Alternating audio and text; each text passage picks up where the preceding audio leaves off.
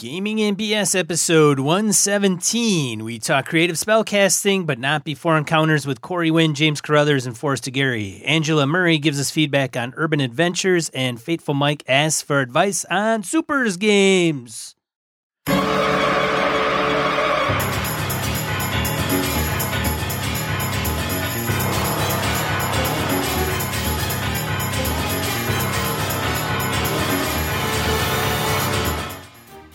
Welcome to Gaming and BS, a tabletop RPG podcast. I'm one of your hosts, Sean. And I'm Brett. Sean, that was a really, really professional intro. I appreciate the work and effort you put into writing that copy. That was good stuff, man. I'm up in the game. You're totally up in the game. Making me look bad is what you're doing. That's okay. I can't comment on anything topic-wise, so I figure I would pretty up everything else. Oh, ooh.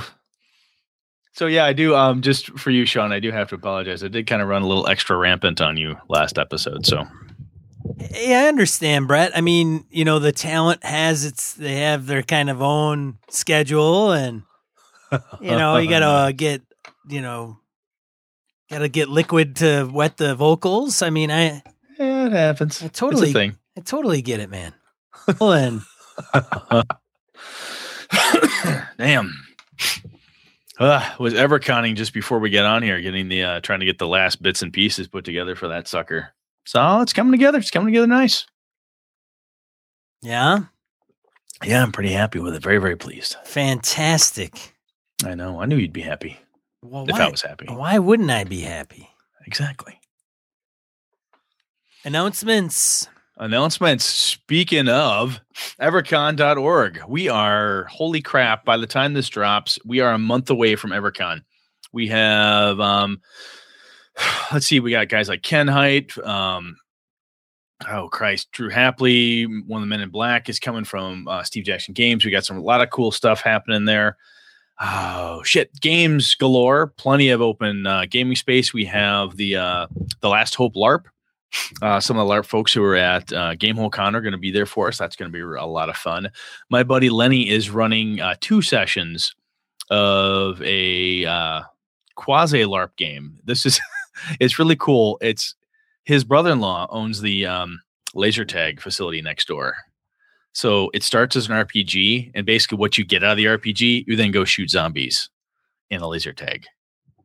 It's going to be fun. It's going to be a blast. Laser tag with zombies? Yes, and apparently the way the guns work, the way these are set up is you can set it so that, like, if you have a shotgun, there's range limiters and the amount of damage they can do. Like, this zombie is super tough. It takes 5 shots from a pistol and 2 shots from a rifle or something along those lines. That's pretty cool. So that's going to be a fun little thing.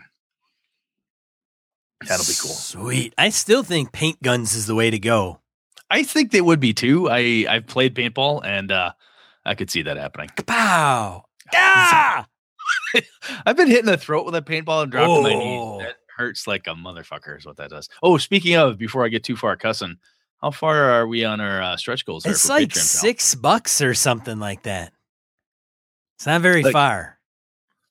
So pretty soon, I'm going to have to do an episode without swearing. Right. I think the current load is at 60, or the current is 69, and I think the level is 75. All right. We're getting there. We're getting close. Yeah. Well, I don't know if I can do it, but I'll try. We'll see. I don't have any other announcements other than that. So, shall we move on to the random encounter?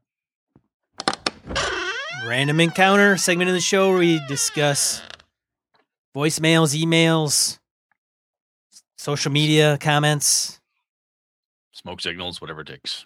That's right. Who wants to start, Brett? I always defer to Brett. Yeah, you do. I don't know why that is. It's because I'm a freaking nice guy, Brett. You're a freaking nice guy. Very nice guy.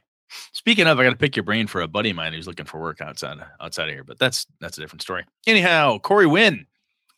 Hail, Hoary, host of Podcast Goodness. First of all, great to see you again at Gamehole. Now on to commentary. Whew. Corey hits us with a couple here. Episode 115, Gods and All. I make up all my own gods and goddesses to avoid the issues you talked about, and for another reason, how magic is supplied/distributed for all spellcasting characters and magic items.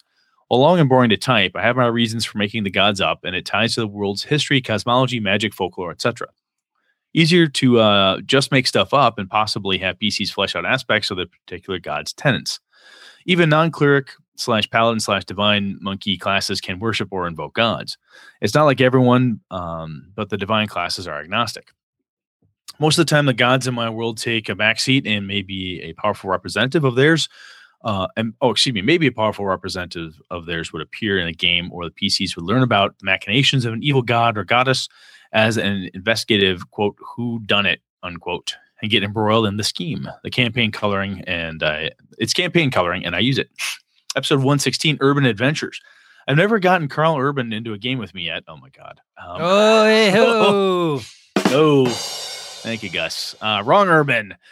I have done city stuff. How about a city run with an iron fist by ghosts of the original founders who contrived to keep all as they dreamt it when the city was founded? Done that as no one suspected a city governed by incorporeal undead who used puppeted people to be the facade of governing officials. You know what's interesting is that actually reminds me of Lankhmar.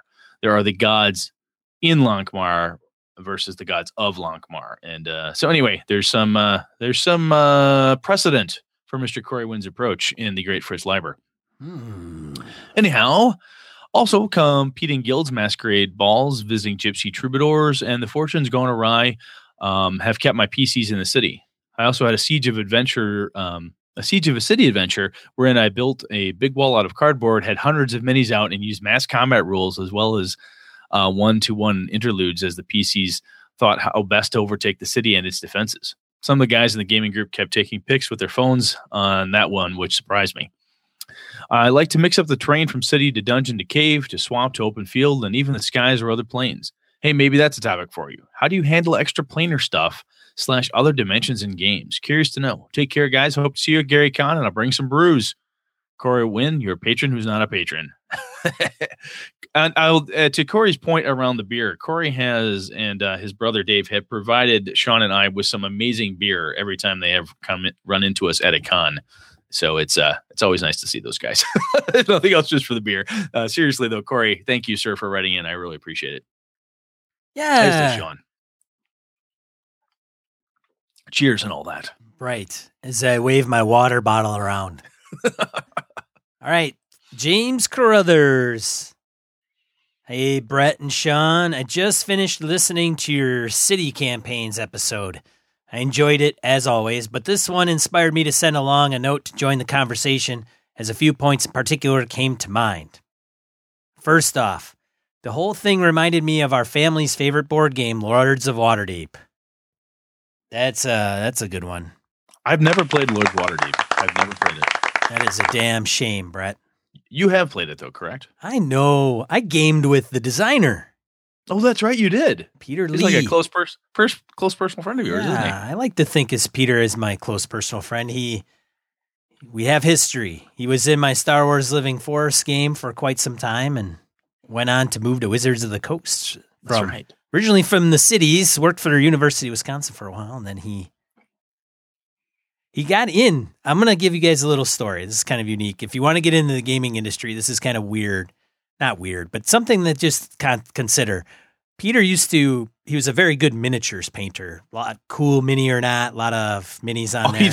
He's really good. He's the guy that would use a Dremel, put tea lights in things to make it look like the fire elemental's actually on fire. He does good stuff. Yeah, he did some molds of himself. One of his more popular molds that he did was the gelatinous cube. So he did it before Wizards did. And he actually put like a little skeleton dude in the cube and made it look like he was floating. Regardless, he got into miniatures painting, got into D&D minis, and then judged for Wizards of the Coast at every Gen Con since the D&D minis line was launched. And what he did was he painted a feature mini out of one of the sets. So if the set was, whatever set was popular at that time, he would take two of the rares and custom paint them and mount them on the wooden bases and nice. Put, stones on there and weeds and stuff. And then he would provide those to winners of the tournament. So those guys at Wizards of the Coast knew him for quite some time, and then he applied for a role to be one of the miniatures guys at Wizards, and that's how he got in there. Now he's working on Magic. But he did Ravenloft, he did Lords of Waterdeep, he did the dragon one, the Lord Asheron's Call or whatever. Yeah. Anyways, I digress, but it's a great game. If you haven't had the chance to play it, it's a good game for even those that are not in D&D, right? Because you don't have to play the meta piece, right? You don't need to know D&D. Anyways, if you or your listeners are looking for urban quests and adventures, the board game has literally scores of quest cards you can glean inspiration from. Stopping an underground drow slave trade, thwarting the uprising of a diabolical cult, clearing the crypts of undead beneath Temple X, confronting the Xanathar, etc., etc. So in Lords of Waterdeep, part of what you're supposed to do is complete quests. Those quests have corresponding highlights where they may have like warfare, and you are one of the Lords of Waterdeep, and if you complete a warfare quest, you get bonus points at the end of the game. Well, it's just a cool idea. I've done a similar thing with the Murder City game I ran. I stole some of the background and so forth directly from the White Wolf board game, Murder City. I've never actually played the board game. I had it read and went, "Ooh, this is really cool. I could use this as a basis for an RPG." And having Lords of Waterdeep, I mean, this is another good reason. If you want to run an urban game, you're like, boy, I don't know what kind of adventures to run. It apparently has quest cards, which are nothing but adventures that you can run in a massive city. That's really, really cool. Another idea also occurred to me while listening. What about an urban campaign that sticks to urban settings, but transitions to different cities? For example, it could start in Daggerford with something small for levels 1 to 3, then move to Waterdeep, hand-waving the mundane travel on the road from the village to the city for levels 4 to 8, then travel through some discovered magic portal to Sigil, the City of Doors, for levels 9 to 13, then onwards to the City of Brass, the City of Dis, Gloomrot, Tunarath, Hestvar, Matorian, Jangling, Hyder, etc., all via Sigil's portals and other teleportation circles, no need for any mundane travel, with intermittent hooks bringing them back to Waterdeep or Sigil in between. Could provide nearly infinite variety without ever leaving city environs. Would love to hear your thoughts on this idea. I love it. That's my first thought on that idea. That is really, really a good idea. Yeah, screw all that travel, Very man. nice. And yeah, if you got it mapped out and you have those connections, which I think a couple other people are going to mention here in a bit, I don't know what else to say. It sounds like a good plan to me. It's a totally good plan. I mean, you take something from Lords of Waterdeep, like, hey, underground drow slave trade, which then leads me from there to find out that the actual masters are the Mind Flayers, the Illithids are involved. And guess what? Those fuckers are also connected to the Hags, which are in Sigil, which are selling lemurs and blah, blah, blah, blah, blah. And next thing you know, you're spanning all over the freaking place trying to find out what's going on and who's doing a thing. And it could be a Sararak the Demi-Lich for all we know. Very cool. I love it. Keep going. Lastly, surprise springboarding off my imaginings of an extra planar cities campaign. I thought I would ask you guys about adding to your discussions list the topic of planar travel in our games. Could be a big one, which you might want to separate into a few related topics for different episodes. But I thought it would engender some good conversation and spark some good ideas. I've been listening since the beginning with episode 1, and I don't remember an episode dedicated to the planes, but forgive me if I've simply forgotten. Keep dishing out the awesome BS. Awesome. So that's 2 in a row. Like James and Corey want to talk about planar travel. That's pretty cool. Yeah, apparently we have not done an episode on planar travel. We've not talked about that. We have That's not. Cool. No, that's a damn good idea. That goes in the bin. Next up is Forrester Gary. He emailed us and said, "Hey guys, really, really dig the most recent episode on fantasy gaming in the urban environment. This is hands down my favorite type of setting." Oh, that's sweet. As I was listening, I was taking a few notes, which may or may not hit on the issues you were talking about. Apologies if some of this is repetitive of the things you said. Sorry, not sorry. I love Forrest. Number 1, cities change, and sometimes they change rapidly because there are so many people crowded into such a condensed space. Fluctuations in the economy and political changes have a direct effect on characters. Costs go up and down. Businesses where the PCs might have had contacts go out of business. Curfews might be imposed, etc. That's one thing I love about those settings. They're never static. Dungeons are static, but not cities. Number 2, you mentioned expanding out and down into the sewers, etc. But one thing that is often forgotten about is this about cities is that they're built up. A city is a 3-dimensional environment. Some of the best adventures I've run have been a result of this. Thieves climb walls. Mages might have magical means to go up the outside of a building and spy on those inside, or even break in themselves. And a grappling hook and rope become essential adventuring tools. However, cities are also cramped. An alley may be totally dark. Do you have the ability to blind fight? Caltrops and a bag of marbles can be used to devastating effect on pursuers, including the PCs. Cities are nasty because every nook and cranny in every direction might hold danger. 3. City is not a dungeon. You hit on this, but it bears repeating. If you cast Fireball in the city, you're going to cause collateral damage, and the civil authorities are going to be pissed. Be prepared to pay hefty fines or worse. Number 4. That said, not all authorities are city officials. In many cities, gangs run the show. Be careful who you mess with. That hobo on the corner just might be an informant. And a Corleone family is not going to like you for messing with their informant. The bad guys are not just out in the open. They are like they are in a dungeon. They're mostly hidden among the population, so you have to be very careful who you interact with and how you treat people. Number 5, speaking of how you treat people, one thing you'll probably never find in a dungeon is high society sorry. You might find, but you might just find one in the city. If you need to get in and interact well with others, you might be sorry that you took a charisma as your dump stat, you big dummy. Very good point. And speaking of cities, I'm taking over DM duties in the AD&D 2nd Edition campaign I'm in. We'll be traveling to, guess where? Greyhawk. Awesome. I love Greyhawk. I do not know if I can call it railroading because they're getting there by ship, but they will end up there. Maybe I should call it galley whipping. Anyway, once we get there, I have all the options I need as a DM for some great adventuring. Who needs a mega dungeon? I can run a great adventure in the confines of one house if needed. It's all really about focusing on the details of the setting, on personal interaction and role-playing, and emphasizing the use of skills and methods that might not get utilized in a traditional dungeon. Adventure awaits, and it's just around the corner. I love that stuff for us. Thank you, sir.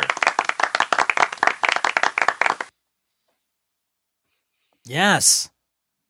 Next one's for you, Sean. Angela Murray. Hey, guys. I really appreciated the Urban Campaigns episode. The 5th edition D&D game my group has been playing is an urban campaign. At first, I was skeptical, but the GM has really made the game sing. It's set in his homebrew campaign world and uses many threads from previous campaigns, including one where my changeling rogue became both the King's Spy Master and Queen of Thieves. Our current campaign deals in part with the aftermath of the destruction of a very powerful assassins guild and the jockeying for power that happened after that. One point I wanted to make about urban campaigns is that you need to show how closely knit everything is.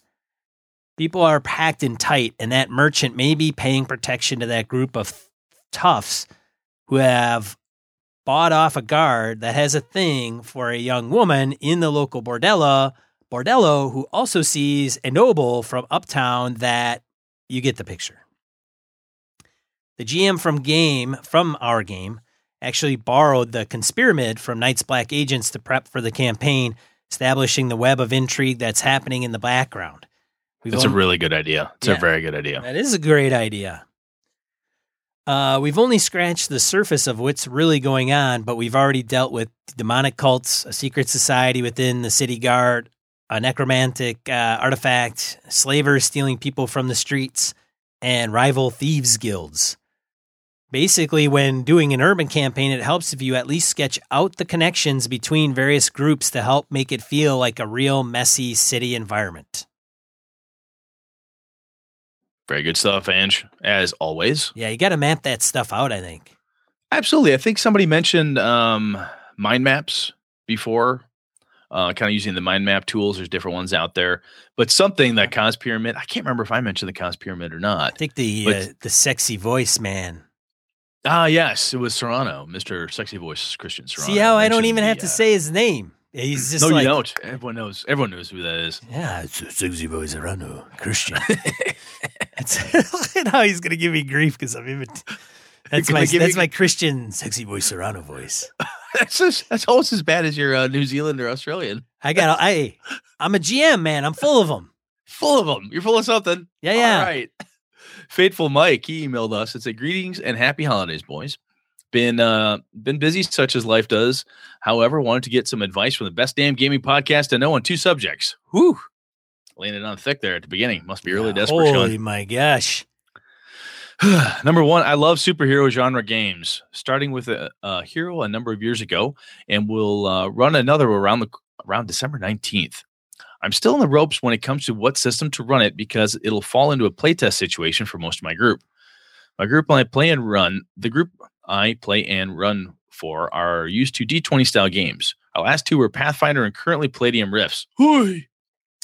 The problem I run into is half our players find the system overwhelming, and to some it can be. I have been doing research into more simpler systems and have narrowed it down to a few. However, should I go simple and stick with D20-esque or stay in their experience level?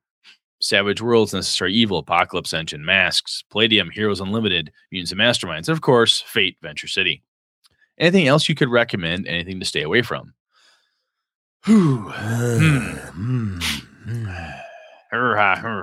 I think if they like D20 style stuff and you want to move a little bit away from it, Savage Worlds or Palladium.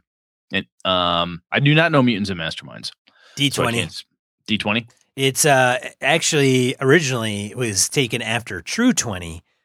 That's right. But I don't know how it's changed from the editions from one to the next. I think they're on 4th or 5th edition of Mutants and Masterminds, if I'm not mistaken. So if you want to get away from D20, I would think Savage Worlds might be a good jump, right? Savage Worlds is going to be pulpy. It's going to be fast, furious, and all that good stuff. And I think it will play supers really, really well. I do not like superhero games. I'm not a big superhero games guy. I'll play them.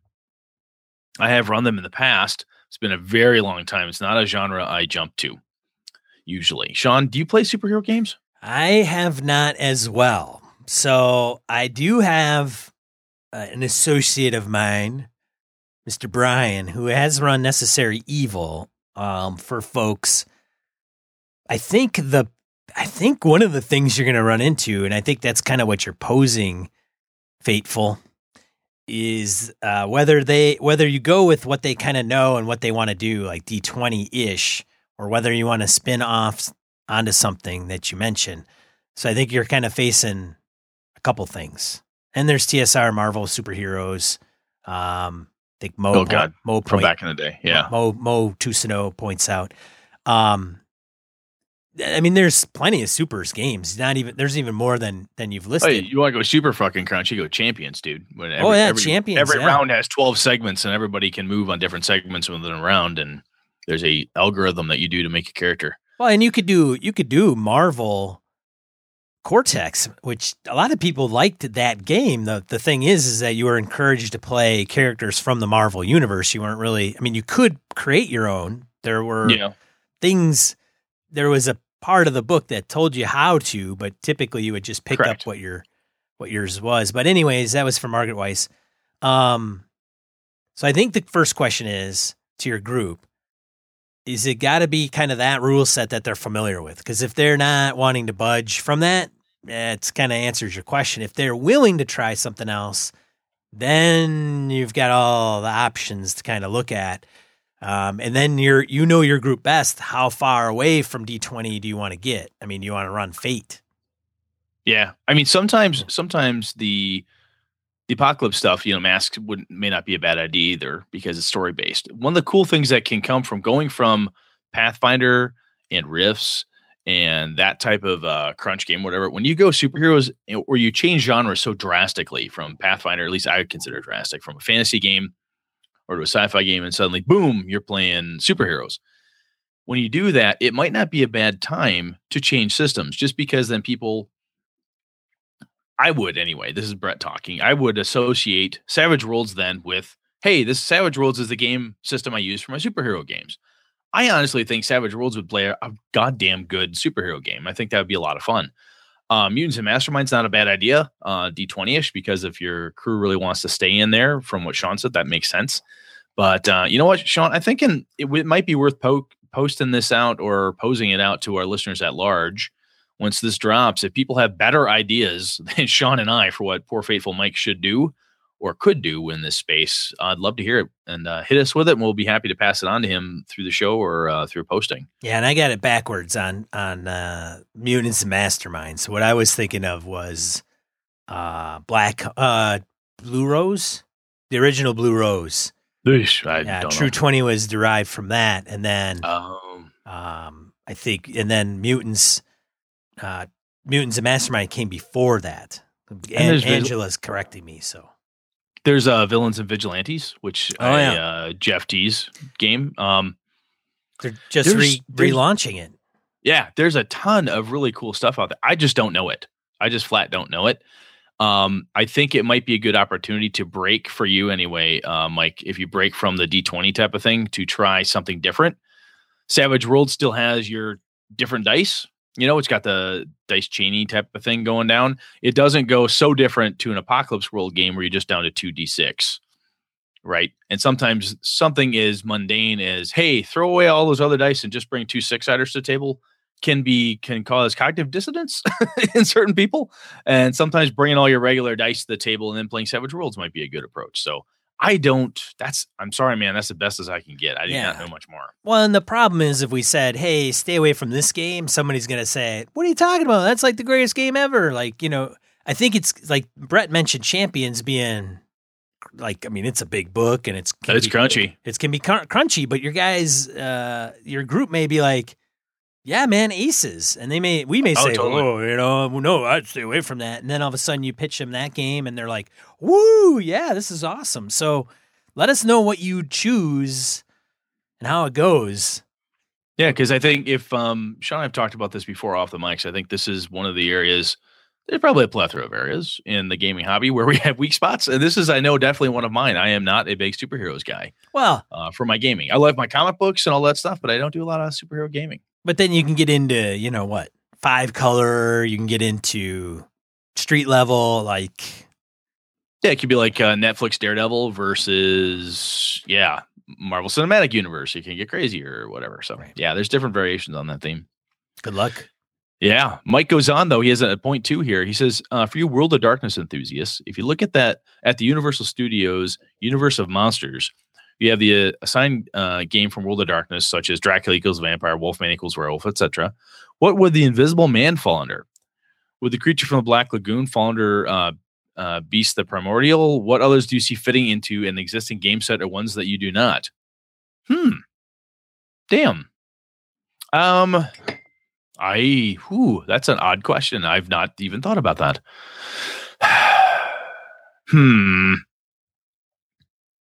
I'm gonna have to think about it. I defer. John doesn't know enough about the World of Darkness. I'm gonna have to think about it. I think if you look at like the Invisible Man, you have the potential for, you know, magic reality bending kind of gone awry. You've got Mage, which can cover a lot of different things. Creature from the Black Lagoon could go into werewolf insofar as it could be a creature of the worm. It could be some nasty, horrible chaos type of thing, which is the worm from there. You could also have the creature from the Black Lagoon could also fall into, I'm thinking older school, of course. Changeling. It could even be a type of changeling, like a Slua. Slua are the water-based changelings, could be in there. Invisible Man could also conceivably fall under changeling as well. I don't know. I've got the noodle on this one a bit more, Mike. Thanks, man. This gives me something a little challenging to think through. All right. I'll think about it. All kinds of inquiries for World of Darkness. Yeah, that's kind of crazy. I know it's a popular game system still. I have not played it in a very long time. But it's actually crazy. Yeah, we have had a number of different people asking about it recently. All right. That wraps up Random Encounter. Let's get into main topic. Absolutely.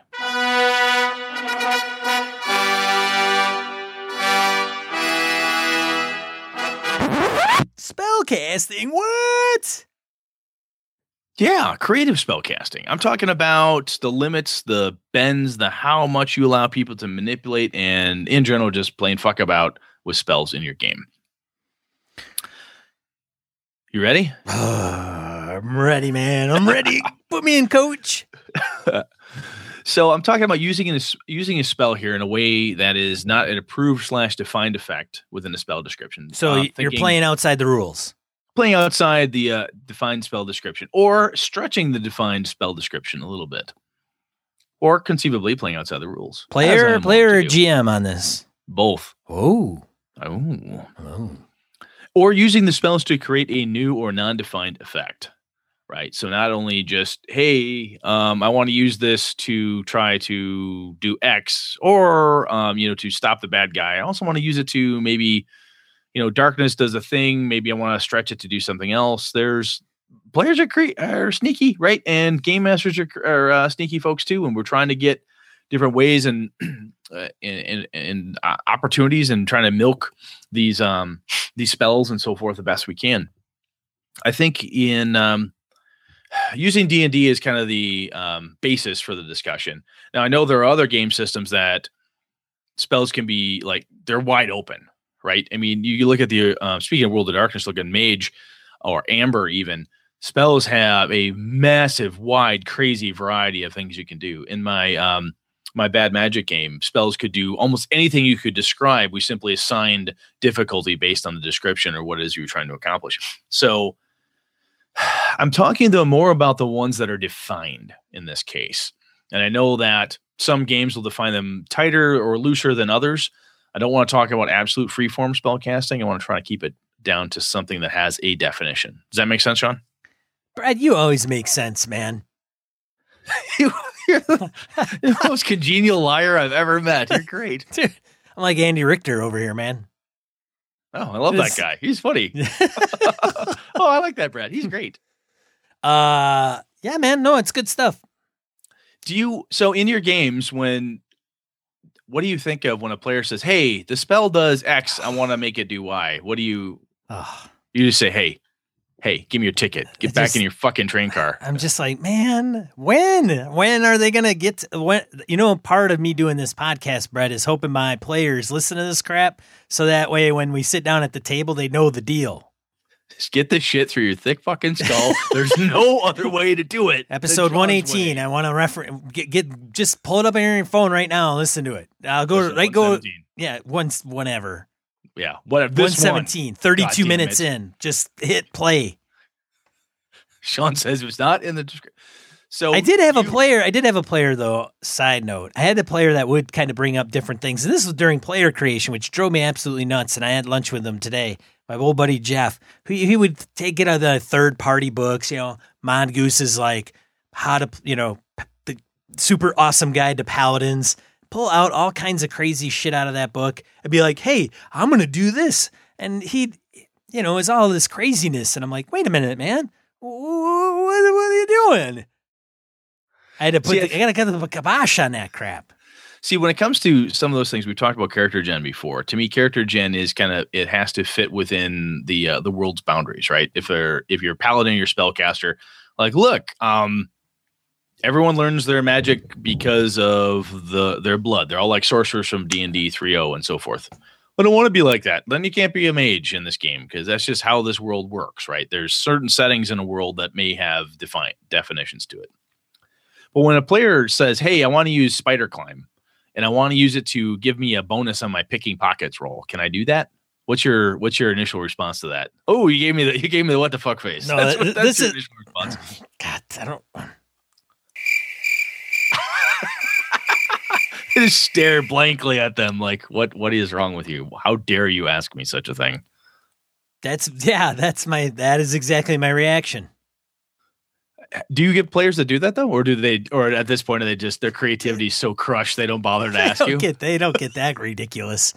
But I don't mind the creativity piece of it. I really don't. Like, there's a couple folks in the chat room that are talking about it. Like Mo's talking about one character casting grease and then casting, fire upon that grease, right? To light. Oh, that's a classic. Right? Some of those, I like those, the synergy pieces, although I think 5e nuked quite a bit of those because there's a concentration element to it now where, yes. Spell requires concentration. You try to do another spell, you break that one, right? So I don't mind that synergy piece and the stuff that's kind of unique and creative that way, but, hey, can I, climb walls to pick up somebody's pocket. Man, get that shit out of here. Hey, get that shit out. Come on, man.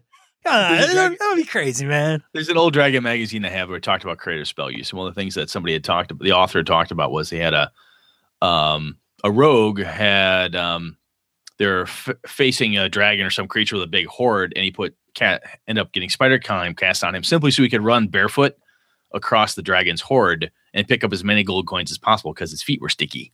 I'm like, wow, that's kind of clever. And I would so have to think about that for I'm like, okay, hold on a second. You're gonna be able to do that, but I gotta go to the bathroom. let me think about what I'm gonna do. Let me think of how there's gonna be a drawback to that. Like, if they stick to your feet running across, you're not gonna be able to get them off, or it's gonna be a while, or you're gonna hit the regular pavement. It's gonna go clicky, clicky, clicky all the way down the hall. So in a game that's very OSR based, where it's rulings and not rules, right? Part of the experience of that type of game, or anything that's looser defined, right? Even if you take a spell's defined thing, it does X, and then trying to stretch it in certain ways is part and parcel for that, right? Like if you had grease and I could cast it, and I said, well, grease basically it's kind of like a thick liquid, right? Yeah. Well, I'm going to cast it, and I want to kind of make sure and see how it rolls. Does it like drip down the cracks in this floor or whatever? Is because then there might be a pit trap there, or hey, it could be this. You trying to use the few resources you have at your disposal to survive or to get past this weird thing. Because oftentimes you get challenges in certain games, or lots of games. You get a challenge, and your goal as players, like, I want to figure out how my character overcomes this challenge. He's going to use everything at his or her disposal, and she's going to look through her spell book and go, hey, I have Featherfall. I got an idea. I'm going to do blah, and therefore I can use Featherfall to get me out of this. It's one of those things where you stretch a little bit in a creative way to make a really cool thing happen. I think there's boundaries on it, and I think sometimes it's kind of like art where you know it when you see it, where the boundaries are. Does that make sense to you? Or what do you think? Totally does, man. I'm wholly on board until it gets too kooky and crazy. So I got one of my favorite bits on this more recent one back in when Kobold Quarterly was a magazine. This is the fall 2009 issue 11. Monty Cook had a game theories article in here. So I'm going to read something from our buddy Monty, good old Cookie. This is a section he had about the spirit of the rules. He says he remembers once running a game in a convention. It's 2nd edition AD&D. He had a troublesome player that seemed to have adopted his goal to prove that he knew the game better than I did, and frankly, he probably did. Anyway, get to this climactic encounter that I designed, says Monty, with a big red dragon. The player announced with a look of snide pride that he casts water breathing on the dragon. It gets no saving throw, then it dies of suffocation. End of scenario. I told him to look that spell up and show me where it said the dragon couldn't also breathe air while under the effects of the spell, knowing full well that it didn't say that. Then I told him even if it did say that, I still wouldn't allow it because it wouldn't be keeping with the spirit of the rules. Water breathing isn't meant to be an offensive spell. He looked at me like I was insane. I love that. The rest of the article it's fun. It's a damn good article. And Kobold Quarterly, I believe you can still get them off of their website. You can get PDFs and so forth of the old mags. But that, I think, is an example of where it reminds me of my high school days where someone would be like, oh, this spell makes you breathe water. It doesn't say you can breathe air at the same time. Therefore, you can only breathe water. Ha! I cast it on you. No saving throw, you die. And then you'd have this mage. I remember somebody in high school trying to do this, and we would break down and have this nasty argument with half the party and the game master one side going, that's fucking stupid. And the one player and a couple other players going, no, that's just being creative, man. He's just thinking outside the box. It's a really good idea. The spell clearly doesn't say that. And these are the same guys that, were ignoring encumbrance and every other rule that was in the book. Right. But choosing specifically only to acknowledge. Not dealing with weapon speed or any of that other crap. And exactly. 350 pounds of gear on them. Exactly. Uh-huh. Excuse me. So it's kind of a wonky version of rules lawyering, right? Where that spell, that description becomes a thing that you want to argue for its defensive, but you want to hand wave other rules that happen to be inconvenient for you at the time. So I think the limit, if I were to say, what's the limit for how Brett would allow creative spell usage in his game, D&D or whatever, I think it comes down to the spirit of the rule set. Hey, that's water breathing. It's not meant to kill people. It's not really designed to do that. It's not going to work. Or I should say, and it's also the setting itself, the game, the adventure, the story, everything else that's happening around it. It doesn't work. And the danger, though, of that is that Sean has a really cool storyline going along. We're rolling, and then somebody is really creative with how they utilize a spell or some magical effect, and I completely, quote unquote, beat Sean's scenario, or I win in some way that stops Sean cold, right? The train, derail, clunk, we're off the tracks. We're totally off the tracks because of this one power or this one thing. And I think some magics, like you said, some of them stacked and had persistency or different things that could kind of chunk on top of each other, could, back in the 3.0 and the Pathfinder and so forth, could make that perhaps harder. But I think as a game master, if you stifle too much, like if you go, no, it doesn't say specifically that it can do that, therefore it can't do that every time, that is a slap in the player's face. I don't think that's a good idea. No, I agree. As heavy-handed as I usually am for players, it's usually with good reason. Because you know what's best for them. God damn it. I'm protecting them from themselves is my rationale in my brain, even though it doesn't come out that way. Sean also makes players eat lima beans and green beans and cauliflower at the table because he knows they're not getting enough vegetables. And God damn it. He's going to make sure these men and women are healthy. I know what's best for him. You know what's best for him. No, I do agree, though. I think you gotta let the player do their thing. If they're gonna come up with something original, that's all cool and dandy. But at the same time, too much of that heavy-handedness. I mean, if I did that for every game that I GM, I wouldn't have any players. That's true. I mean, let's face it. I mean, they're gonna tell me to go pound sand. I'll tell you though, a cool thing about allowing a level of creativity is, again, not saying, even if you're like, well, okay, water breathing, no, it won't kill the dragon. It'll cause him to be stunned, perhaps, if he fails a save. I'll give the dragon a save. If he fails it, he's stunned for D4 rounds. Okay, yeah, all right, yeah, the sudden loss of being able to breathe for an instant before he shakes the effects. Oh, okay, yeah. You can have some weird physics discussion or some logic discussion around it, right? But that's part of the agreement you can have at a table. You could have that discussion. At least I would. Sean would just say, fuck off, and they'd never allow it. But there is a reward that you can do, even if it's not giving the player everything that they want that creative thing to do, right? They're really pushing the boundary of the spirit of what that spell is supposed to do, or as defined.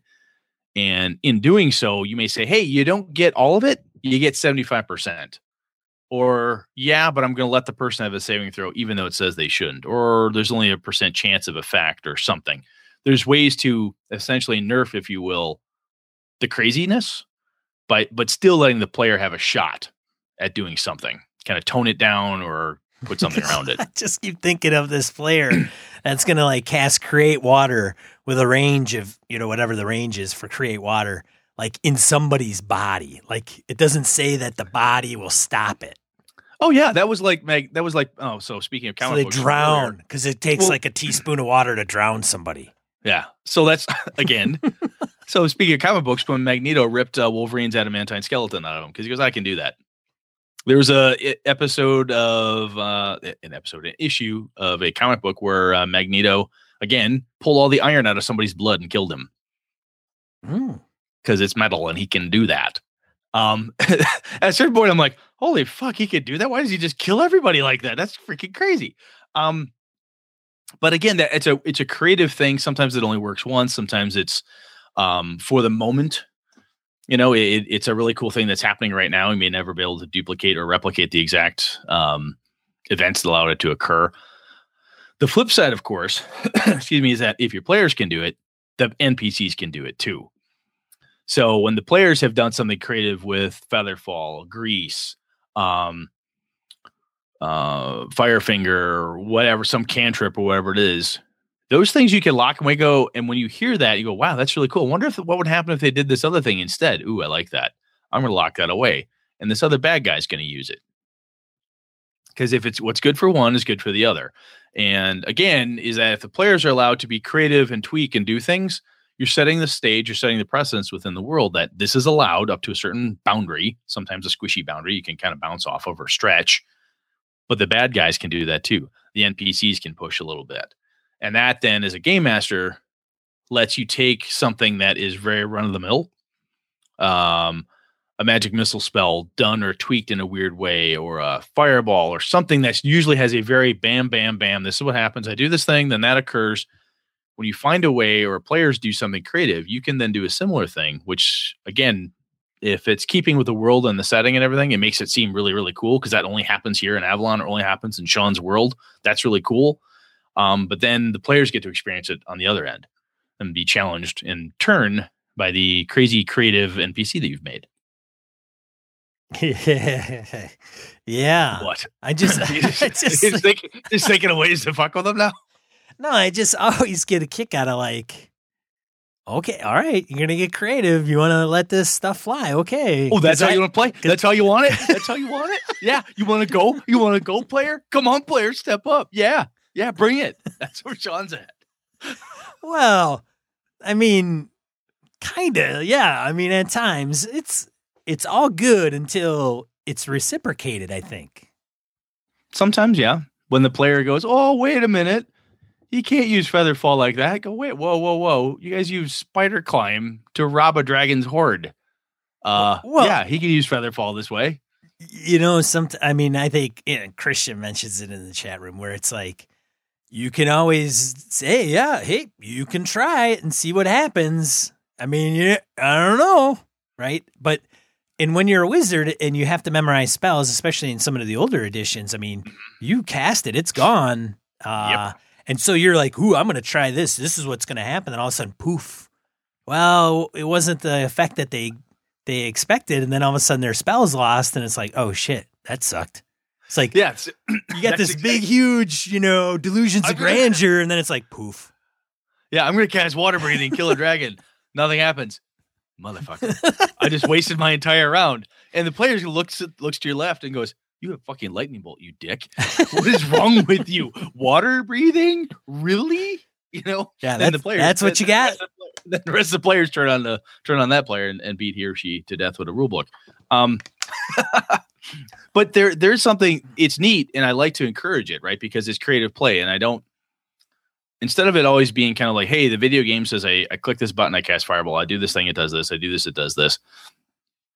Pushing it, stretching a little bit, and to your point, I think it was Christian that said it, was the, hey, okay, you can try that. There's no guarantee it will work.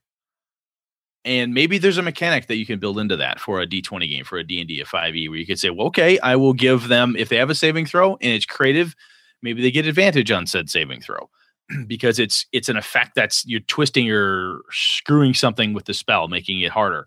Or you could say, yeah, you could do that, but you're going to have to cast it from 3 spell slots higher or something. There probably is a way to codify and put something to it mechanic wise to enforce it, especially if it's something that the player would want to do over and over and over again. Sometimes it's like, hey, water breathing, we used it this way. It was really cool.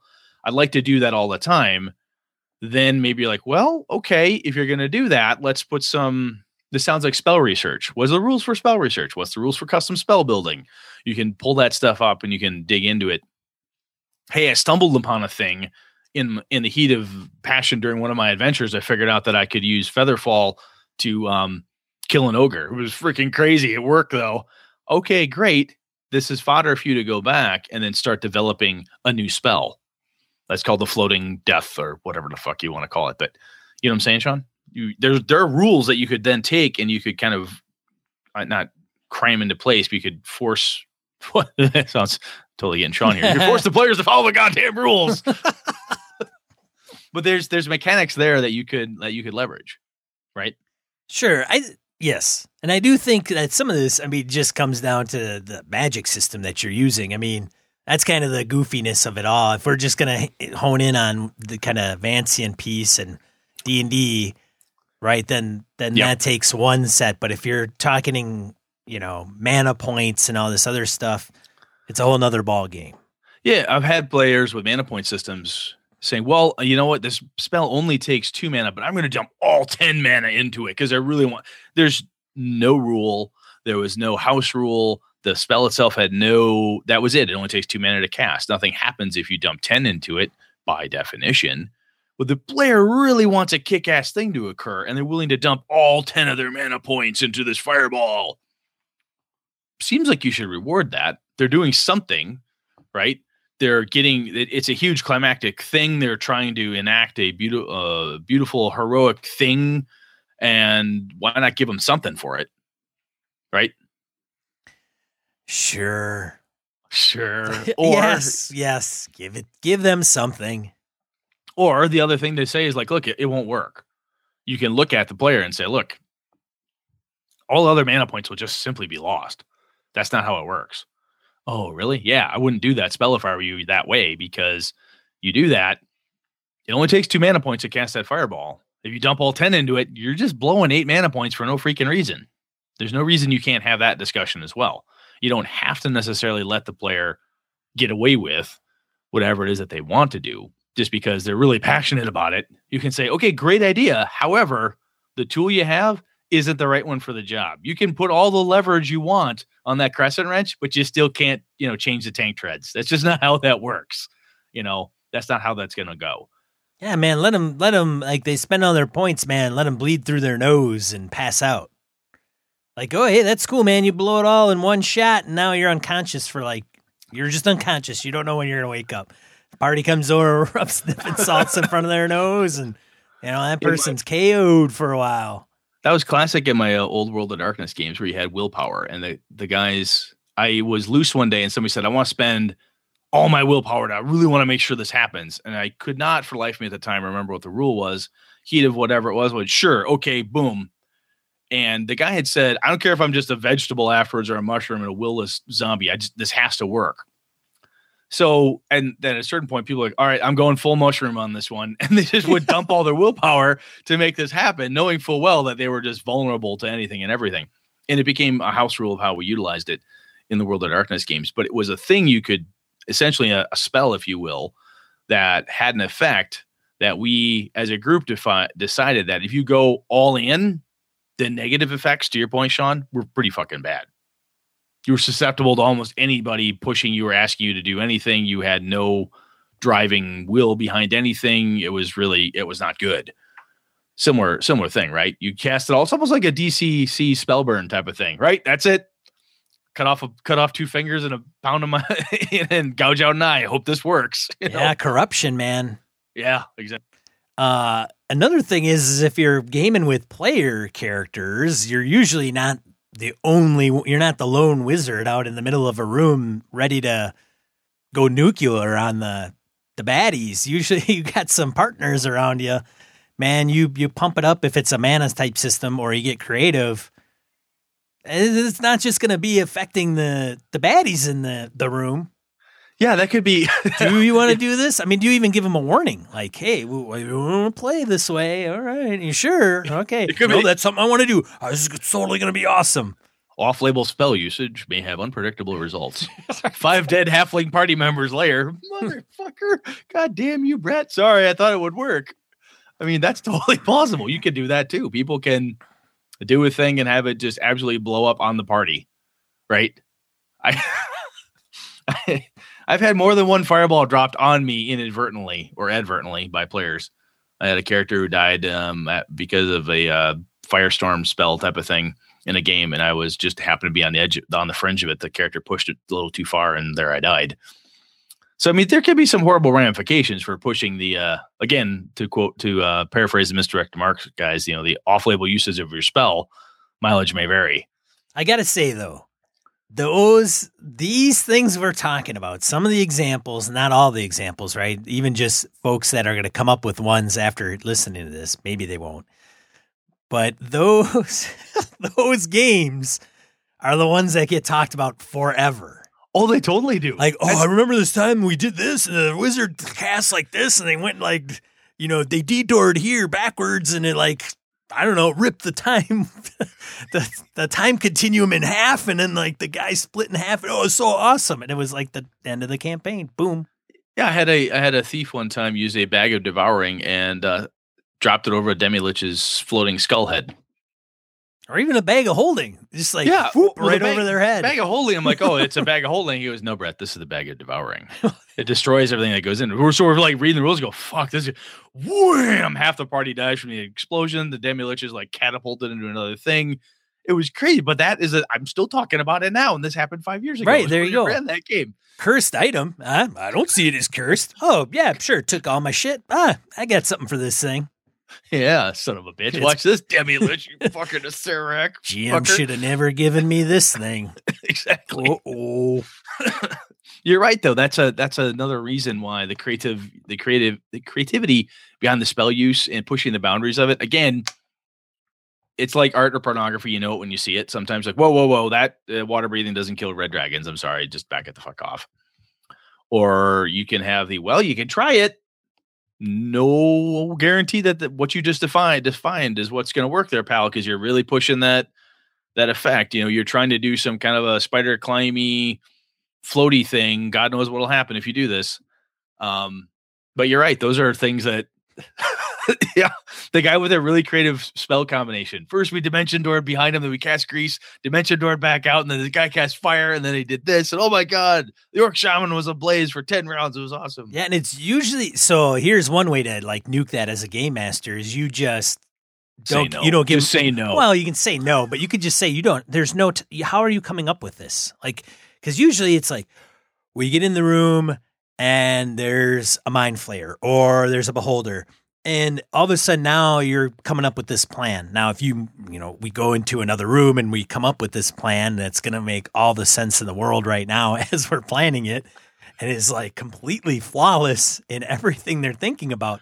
But, in the middle of combat, right? In the middle of the fight. Well, I'm talking about if they left the room, right? If they don't leave the room, then I'm okay with like the discussion. But if they're going to sit there, during combat, and it's like, all right, round 3, ding, ding, you're up, wizard. Okay, this is what we're going to do. And it's been like a 30-minute discussion amongst all the players. And they're like, oh, that's absolutely going to work. Totally. All right, man. That's your hate of metagaming, right? The outside of the game.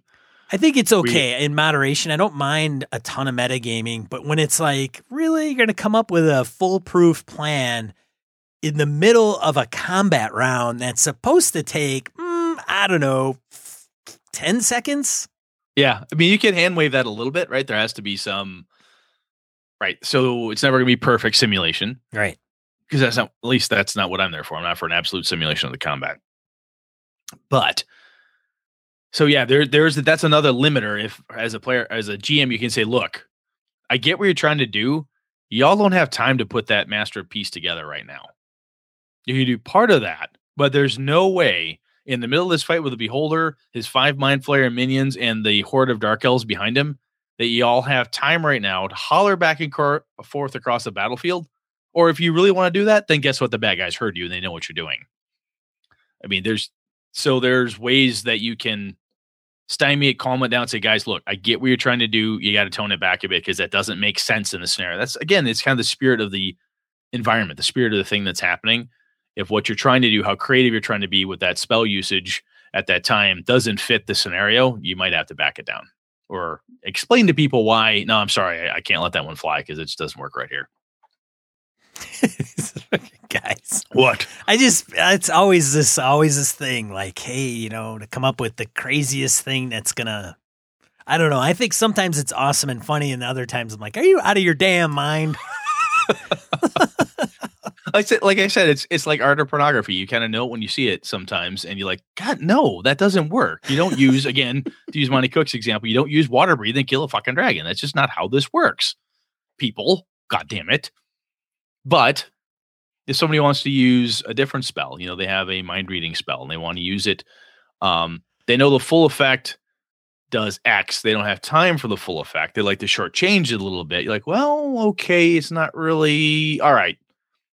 We can give you an attempt to make a thing work. There's a core system. There's a core rule in a system. There's advantage, disadvantage in D&D 5e. There are dice chains, things you can do, penalties, difficulties, saving throws, resistances, all sorts of things that as a game master and players, you can bring to the table and say, look, I'd like to do this thing.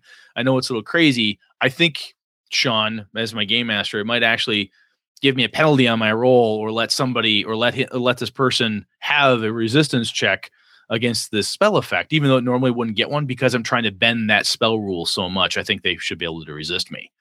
I think by positing it like that, as some of my players have to me in the past, it makes that creative spell use more palatable. I think some quid pro quo would come in handy. Sure. I mean, you want to do that? Absolutely. Here's the deal. Yeah, here's what you're going to give up for that. Yeah, you're gonna age 10 years, and you're gonna have your charisma is gonna drop like 5 points. Yeah, you're gonna have, kind of like this. It's the spell burn effect in DCC, right? You're gonna have all kinds of boils on your face, and you're gonna be an outcast of society because you've been warped and twisted by the horrible magics that the magics, man. The magics have gotten to you because you've tried to do too much with it. That's cool. Yeah. Sweet. Anything else on this, man? No. I like creative spells. I think they're fun, and like I said, I think there's a limit, and it's hard to put a boundary on it. But I think with if you feel the need to use mechanical in-game controls, there are every game that I know of around Magic, where every game has a system of some sort that you can use the core mechanic at least to give you some kind of a control mechanism, I think. I want to hear stories that people come up with that are like, cool. let me tell you about this one time this wizard guy went crazy. I let this cleric and a wizard and the druid, the three of them thought they had a plan, like, whatever, let's just see how this goes. They blew up my whole world, man. Fucking A. I could see that happening. Shall we? Yeah, let's get into die roll. Element of the show, 2 to 4 miscellaneous points of gaming and geekery, or just plain something that may inspire your game. There you go. Inspire your game. I think I did that before too, like 10 episodes ago. You might have. Incentivize. Whatever. Brett, go. All right, I got 2 of them. Apparently, there are hundreds of secret underground World War II bases hidden in British forests. So if you're playing Delta Green or anything like that, this is just really cool. I look at this type of thing, and not only just in the UK, but the different stories and historical looks that I've seen into bunkers and stuff built throughout Europe. This would also be a really interesting thing to plug into, say, Knights Black Agents game. So link in the show notes to this. I thought it was pretty cool. Also found another link to an IO9 Gizmodo article about the 5 scariest cults in history. I think there might be scarier cults than these, but kind of like God, sometimes it's fun to use some of the existing cults, twist them, warp them a little bit, add a little Yog-Sothoth or Yig or some horrible Cthulhu mythos creature or whatever. But these are cults that would make for really good bad guys. Just pick them and plop them into a world. Sean, are you looking at the chat room there? You're like all grinny happy. Yeah, these guys kill me. VC's like, Sean doesn't actually roll the dice. He's all mad. That's funny. I'm too lazy tonight. Too lazy. Mine, using Microsoft OneNote. I do have a person that I had found on Google Plus that uses it rather robustly. And I thought, I know some gamers are either using Evernote or OneNote. This individual takes it to a whole nother level that you can check out. I'll have a link in the show notes. That looks cool. I'm looking at it right now. That's fucking awesome. Yeah, it's like they made their own PHB campaign guide reference book. It's kind of nuts. Wow. Yeah. Number 2 in the, let's see, YouTube video. Yeah, I put this out on Google Plus, and I think that was it. Twitter maybe. DNA, huh? I don't know why that. D&D based guide to contribution and inclusion in the Python community. A technical talk on programming language using D&D as a reference. So I liked it because it was kind of like a real world kind of, conference talk, and they incorporated D&D into it, much like Phil Vecchione's project management talk he gave at some project management convention conference, but incorporated elements of role-playing games. Yeah, his whole thing was like RPGs and project management. It was really cool. Yeah. So I think that's pretty cool, and I think that's very neat. Yeah. Number 3, the anti-Cathera mechanism. Interesting. The most mysterious technological object on the planet should have been destroyed at least 3 times. And it's... this is the one that they found in the Mediterranean Sea. Okay, yeah. All right. That thing's cool. Yes. And then my last one for the week, if I can get that stupid box to get off my thing there. Okay, gaming travel kit. So Chad Jones, he's a blogger for a Yelp in the Dark blog at Blogspot, laid his travel kit out. So I thought, we go to cons. Some of us are GMs, some of us are players, some of us are both. So when you go to a con, or you're going to, or you got your traveling kit set aside, take a few pictures and show us what it looks like, right? So the traveler kit we're speaking of, is like, okay, I got this plastic thing, and in there's like my 2 deck of cards and my dice, and, I've got 5 pencils and 3 hourglasses and all this other stuff. And I've actually started. Here's my bag, and my bag hangs this off for water and hydration and all that other goofy stuff. Yeah, you talk bagging and kitting stuff up. We gotta obviously you summon the Vecchione as soon as you talk about bags and kits, right?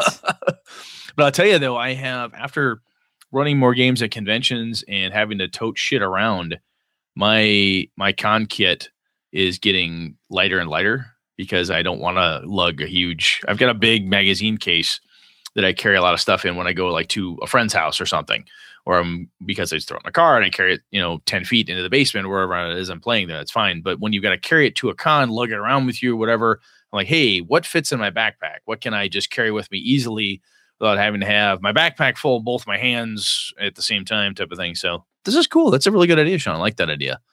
Show us what you got in your kit. That would Stan Shin. Stan Shin on Google Plus has done this. Yes, he has. Yep. He's got some Game Master stuff where he kind of inspired me, not incentivized.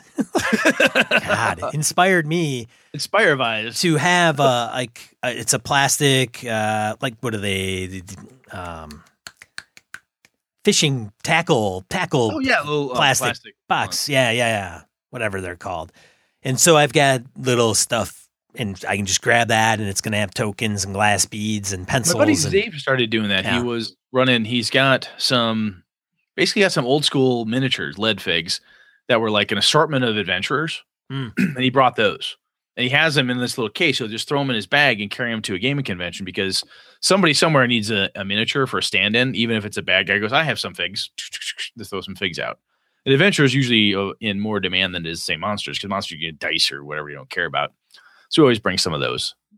Yeah, that's interesting. I like that. Cool. Yeah. All right. That's it. I think that's it. That's the show. Do you know what we're talking about next week, Brett? Yeah, we're going to talk about planar travel. I like it. We had 2 people come at us about planes. We're talking about planar travel. Hey, or planes in general. That reminds me.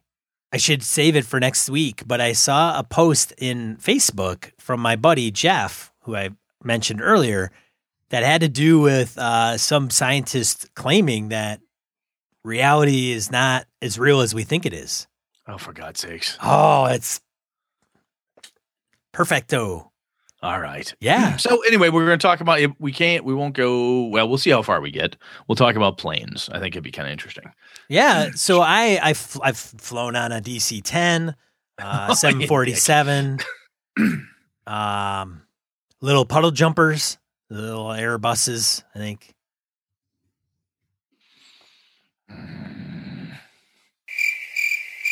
Nice. All right. Shall we wrap? Yeah. This is a episode of Gaming NBS. Actually, before we leave, what? Our intro was stronger than our outro. I know it is. Right? I'll tell you that right now. We can just not cut this off evenly. Hey, but we should say, though, we are on sponsorship, Gamehole again. Correct. Yes.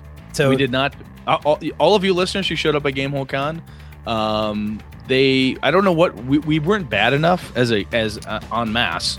So the beer event went over well. So sounds like we'll be doing something similar to. We'll probably do that exact same thing again next Gamehole, and Alex and the boys were happy to have us there. So by God, sponsoring us again. So the first weekend in November next year, 2017, Game Hole 5. Yep. See if you can make it to Madison, Wisconsin. Get your ass to Game Hole Con. Absolutely. Visit GameholeCon.com. Sign up there to get notifications of when things are going on. And if you can make it, we'd love to see you. We're going to have the same booth at least, and probably at least the 3 tables that we had this past November. Yep. And there are people that wanted our beer.